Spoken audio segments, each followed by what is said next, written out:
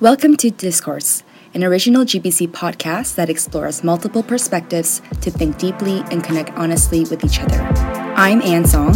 And I'm Sarika Narayan Singh.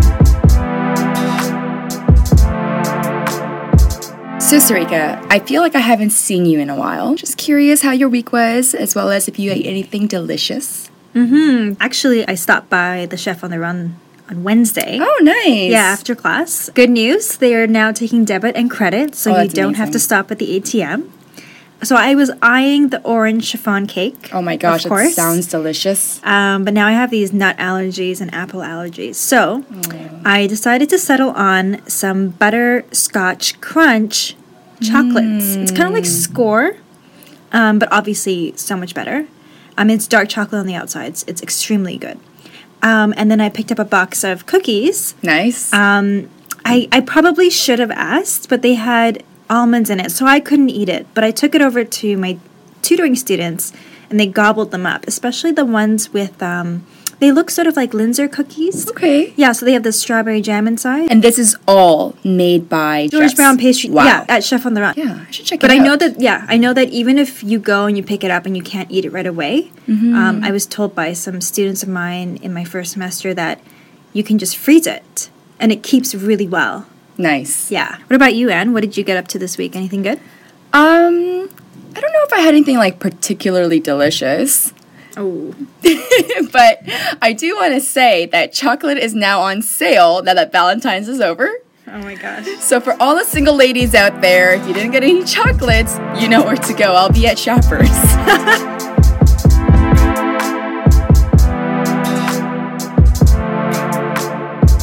Okay, Anne, so let's get started. Last week, do you mind just reminding readers, just summing up, what did we cover? Yeah, so last week we talked about Soleil Ho's 2014 essay called Craving the Other, One Woman's Beef with Culture Appropriation and Cuisine. She essentially views the chef as this kind of, we created this term, the chef colonizer, and she's looking at the ways in which, particularly white chefs are going around collecting and cataloging food items from all sorts of cultures, and in many ways ending up essentializing these cultures. So yeah, I think we had a pretty decent conversation. For listeners who have not tuned into our first part of Don't Shame My Food, please do that.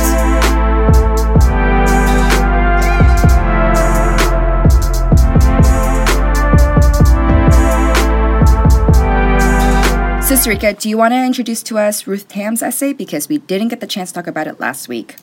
Of course. So Ruth Tam's essay was written in 2015, and it's titled How It Feels When White People Shame Your Culture's Food, Then Make It Trendy. And essentially, what Tam is doing is explaining to her reader, her audience, exactly what it feels like as a Asian American to, in your childhood growing up, be scorned and made ashamed of your food, your culture's food. But then when you grow up, you see that same food on these, finely plated restaurants, trendy restaurants, and feeling a sense of, discomfort. Yeah, so it's becoming trendy now, and it's becoming more like a food porn object. Totally.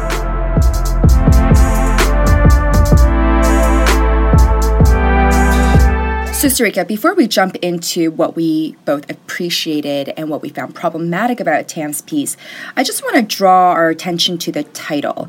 And it's, as you read it right now, How It Feels When White People Shame Your Culture's Food. So she uses the term explicitly white people.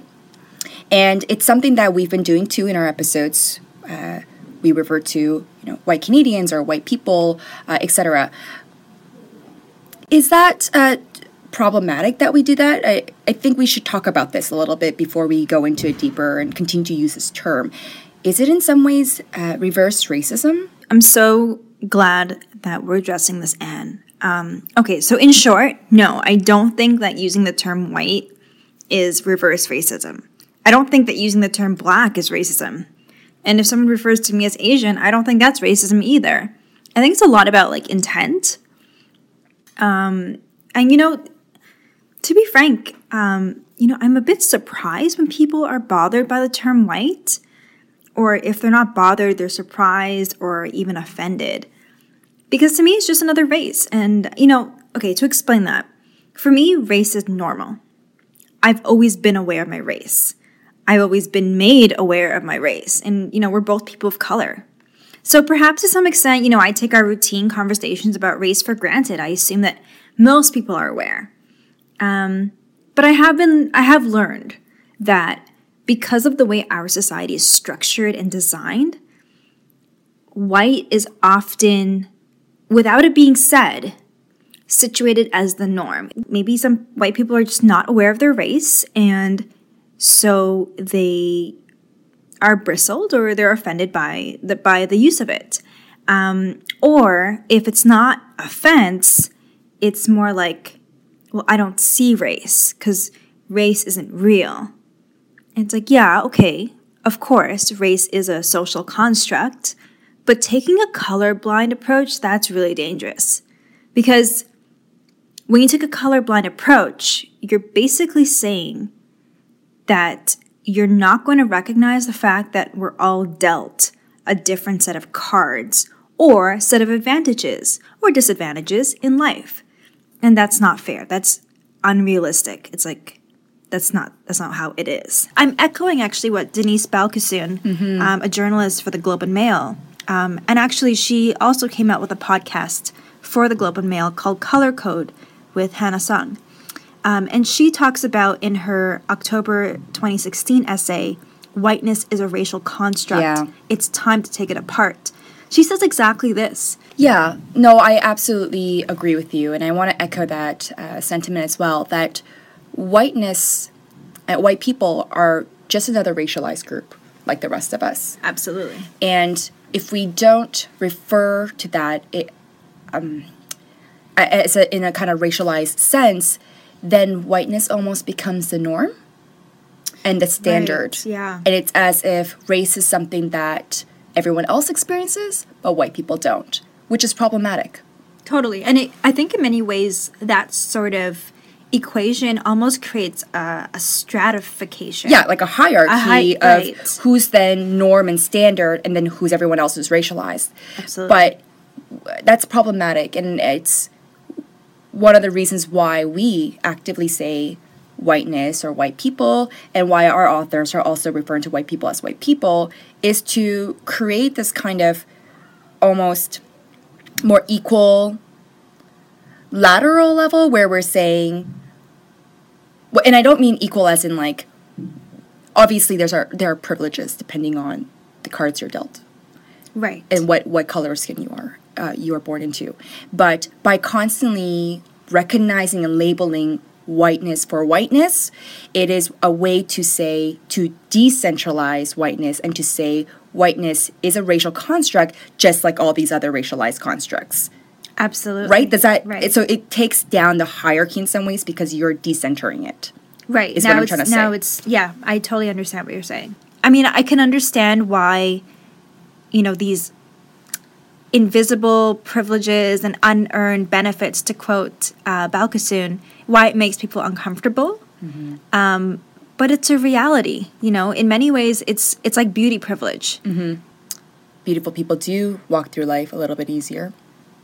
I would say so, yeah. And the same way, white people do walk through life with very different experiences and a lot more advantages than someone who's not.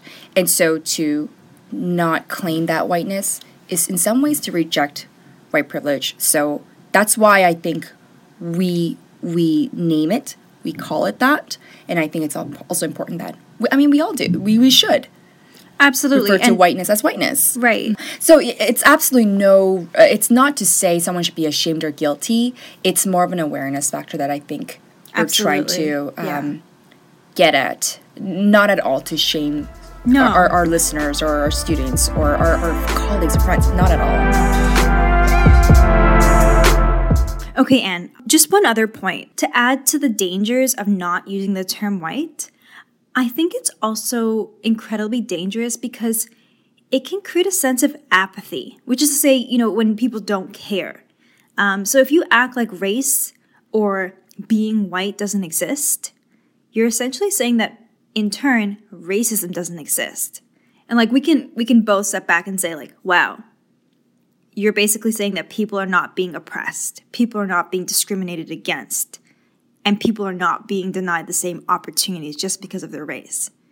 So we can't take a colorblind approach because these are realities. And frankly, apathy or ignorance, it makes you complicit in racism. Maybe you're not actively a racist, but you're also not recognizing people's pain, their hurt.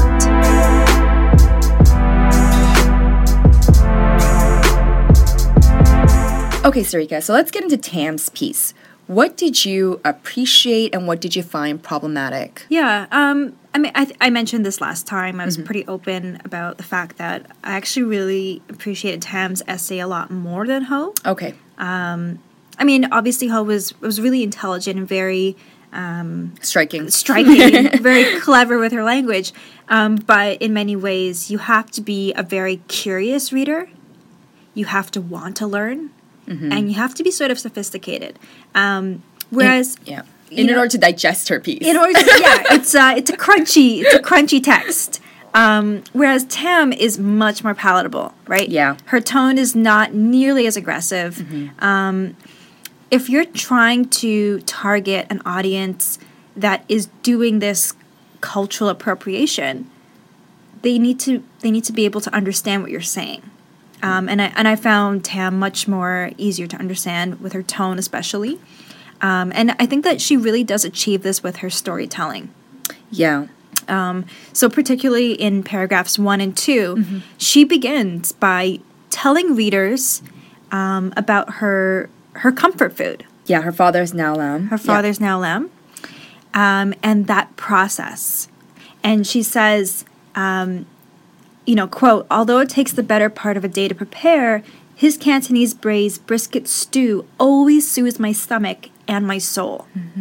End quote. So immediately it's such a relatable sort of story or entry point, and she's associating the now lamb with home, and not just her stomach. It's not just like a temporary hunger that's being satisfied, but like her soul is being fed.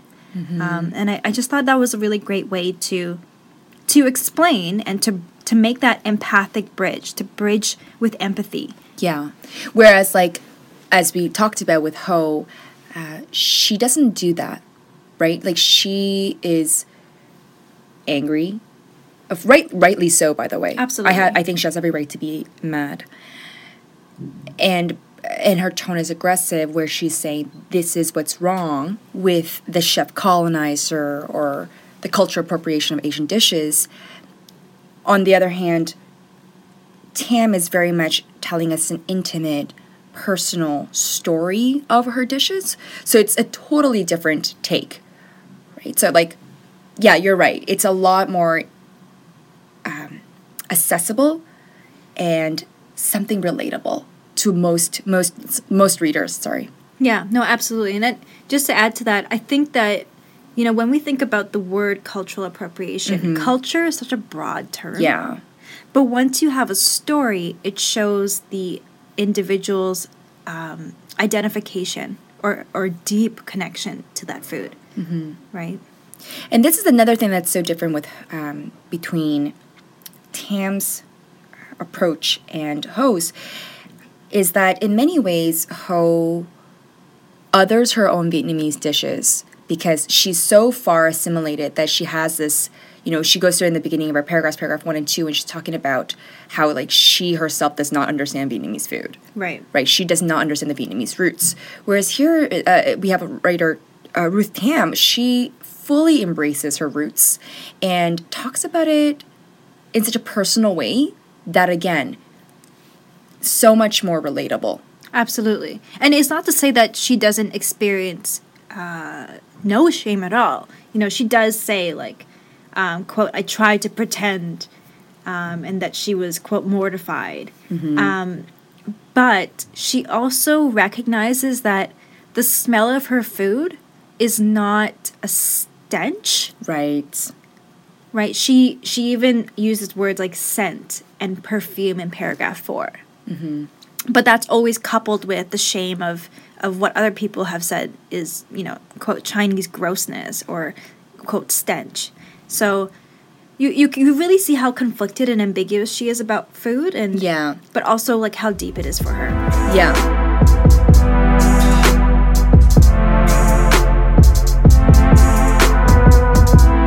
So Sarika, you were saying that her tone is very different from Ho's. So we established that Ho's tone is quite aggressive. What would you call Tam's tone then?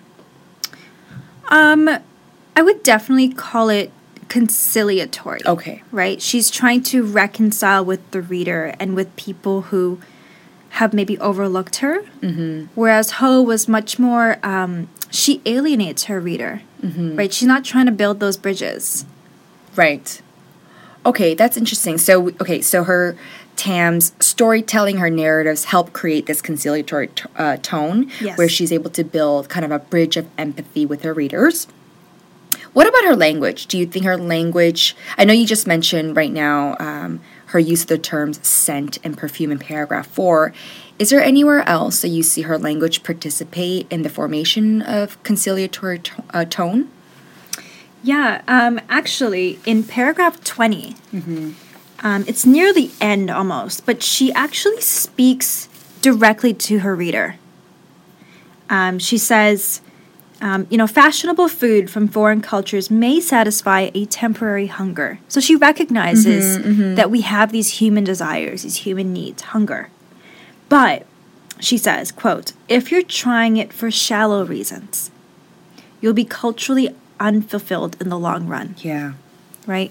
And I think that she's trying to explain. Yeah. Right? She's saying in the most honest way possible what she needs to say without being accusatory. That's a great way of saying it, yeah. Yeah. She's not pointing fingers, but she's saying, look, appropriation goes so far. It's not the same thing as appreciation. You're going to be unfulfilled. This is like kind of this like hunger you have, but it's such a superficial, such a shallow way of taking on quote-unquote ethnic dishes. Absolutely. And to add to that, it almost feels like when we read it out loud, it feels like Tam is giving her reader advice. Yeah. Like, you'll be culturally unfulfilled, like, just so you know. Mm-hmm. And even near the very end, in paragraph 24, she says, my dad's now lamb is not gross, but I never wanted to be given the, quote, fad treatment. You should try it the way he likes to prepare it. After he blanches the cow stomach, adds the bag of spices, and lets it cook for hours. Yeah. She ties it back up. It's so unified to her story. And she's almost inviting the reader into her home. Yeah, and it's a very intimate thing that she's inviting us into, right? Like letting us walk into her father's preparation of this intricate, complex, and nuanced meal. Yeah. And actually, that goes back to tone in a sense, because it's not just the stories and the language, but it's also specifically the figurative language here. Right. All throughout her piece, she really helps us to use our senses to create this mental picture of her father actually doing the cooking, right? Like even just the quote that you read right now. After he blanches the cow stomach, adds a bag of spices, and lets it cook for hours. It's so much easier to digest. Yeah, and stomach in some ways.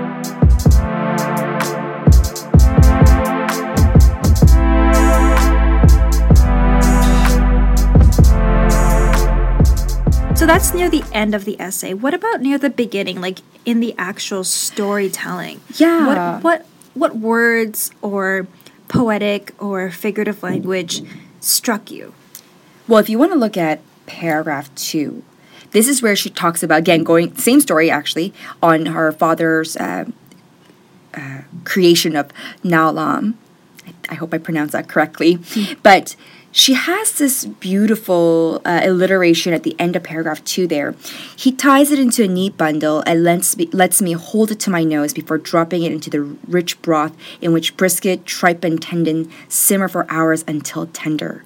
tripe, tendon, tender. I love that. I love that repetition. And, she's describing how she's, holding this to her nose. And while she's doing that, we can also visualize the scent, the feeling of the tendon and the tenderness. You could almost, in so many, touch, scent, sight. You could perfectly imagine this setting, and it's so intimate, almost so intimate that you don't even know if you're, intruding. Absolutely. Yeah. So going back to the conciliatory tone you were talking about, it's her language, her figurative language that also adds to it, I think. Speaking to the reader, her voice, and then that figurative language, the imagery that accompanies it.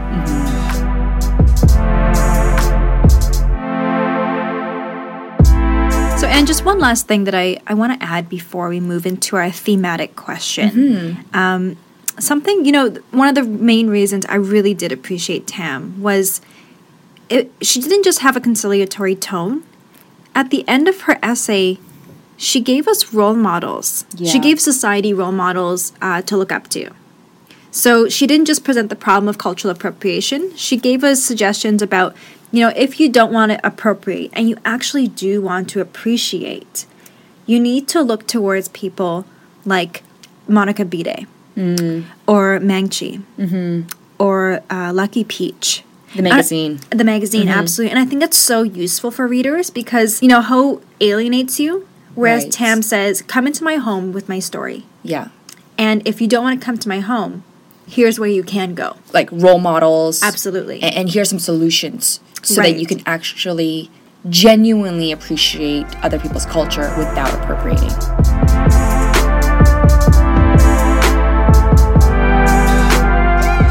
So, Sarika, I'm going to close our podcast with one final thematic question. When we objectify food, are we also then objectifying the people behind a certain cultural dish? That is such a challenging question. And again, challenging because, let me explain. I think that if we objectify food, we are, that is what cultural appropriation is. And I think, I have made sense of cultural appropriation as a microaggression, which is to say it's offensive. However, it's unintentionally offensive on the part of the offender. But I do think that it's worth saying that, if you treat food like an object, in other words, like a souvenir that you pick up, an artifact, you are objectifying the people potentially who eat that food and who we associate with that food, right?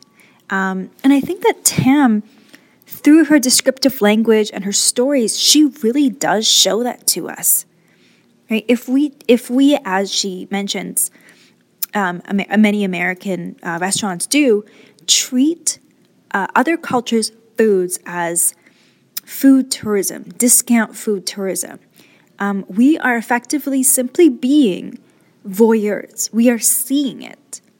But seeing something is not actually truly engaging with and getting to know that culture. What about you, Anne? And I want to answer this using Ho's piece, since we talked about Tam quite a bit. In Ho's essay, in paragraph 11, she actually closes that paragraph with a thought about appreciation. And she says, it's great that there are some people, some chefs out there, and some cookbooks out there that are trying to be different, trying to really show appreciation. But she says here, quote, but that kind of appreciation certainly doesn't seem to have advanced their understanding of the Asian American experience beyond damaging and objectifying generalities, end quote. So, yeah, I think what Ho is essentially saying there is, if you use and eat someone else's cultural dish as an entry point, but then do not make the effort to really understand the various hardships, the various journeys, the various stories, these very intimate stories behind these groups and behind these individuals. For Ho, it's very problematic, and I agree. I have to say, she's right. If you objectify the food and you just look at it as this kind of essentialized thing, then the people that are linked and identified with that food are also going to be essentialized as these things, right? Absolutely. One thing and one thing only, these stereotypes. Right. And in some ways it's disingenuous, you know. Yeah. I always tell my students, at least, you know, do make an effort to at least make friends with, or on social media, to follow people who are different than you, Who don't look like you. who don't look like you, who think differently from you, right? Because how else can you truly understand another person if you're not actually their friend? Yeah, and I think, Ho says it perfectly, right? She actually calls it in paragraph 3, she refers to this as like, people go back to their, quote, racially homogenous group of friends, end quote. And yeah, like I have to say I agree. And this is I'm not just speaking to white people. No. I'm speaking to all people, including myself. Absolutely. That we, being responsible, as part of being responsible citizens of the world, we do need to make an effort to become genuine friends with people of all backgrounds. Absolutely. I couldn't agree more. Yeah, because how else are you to understand someone beyond these generalities or these objectified generalities if you don't make that effort?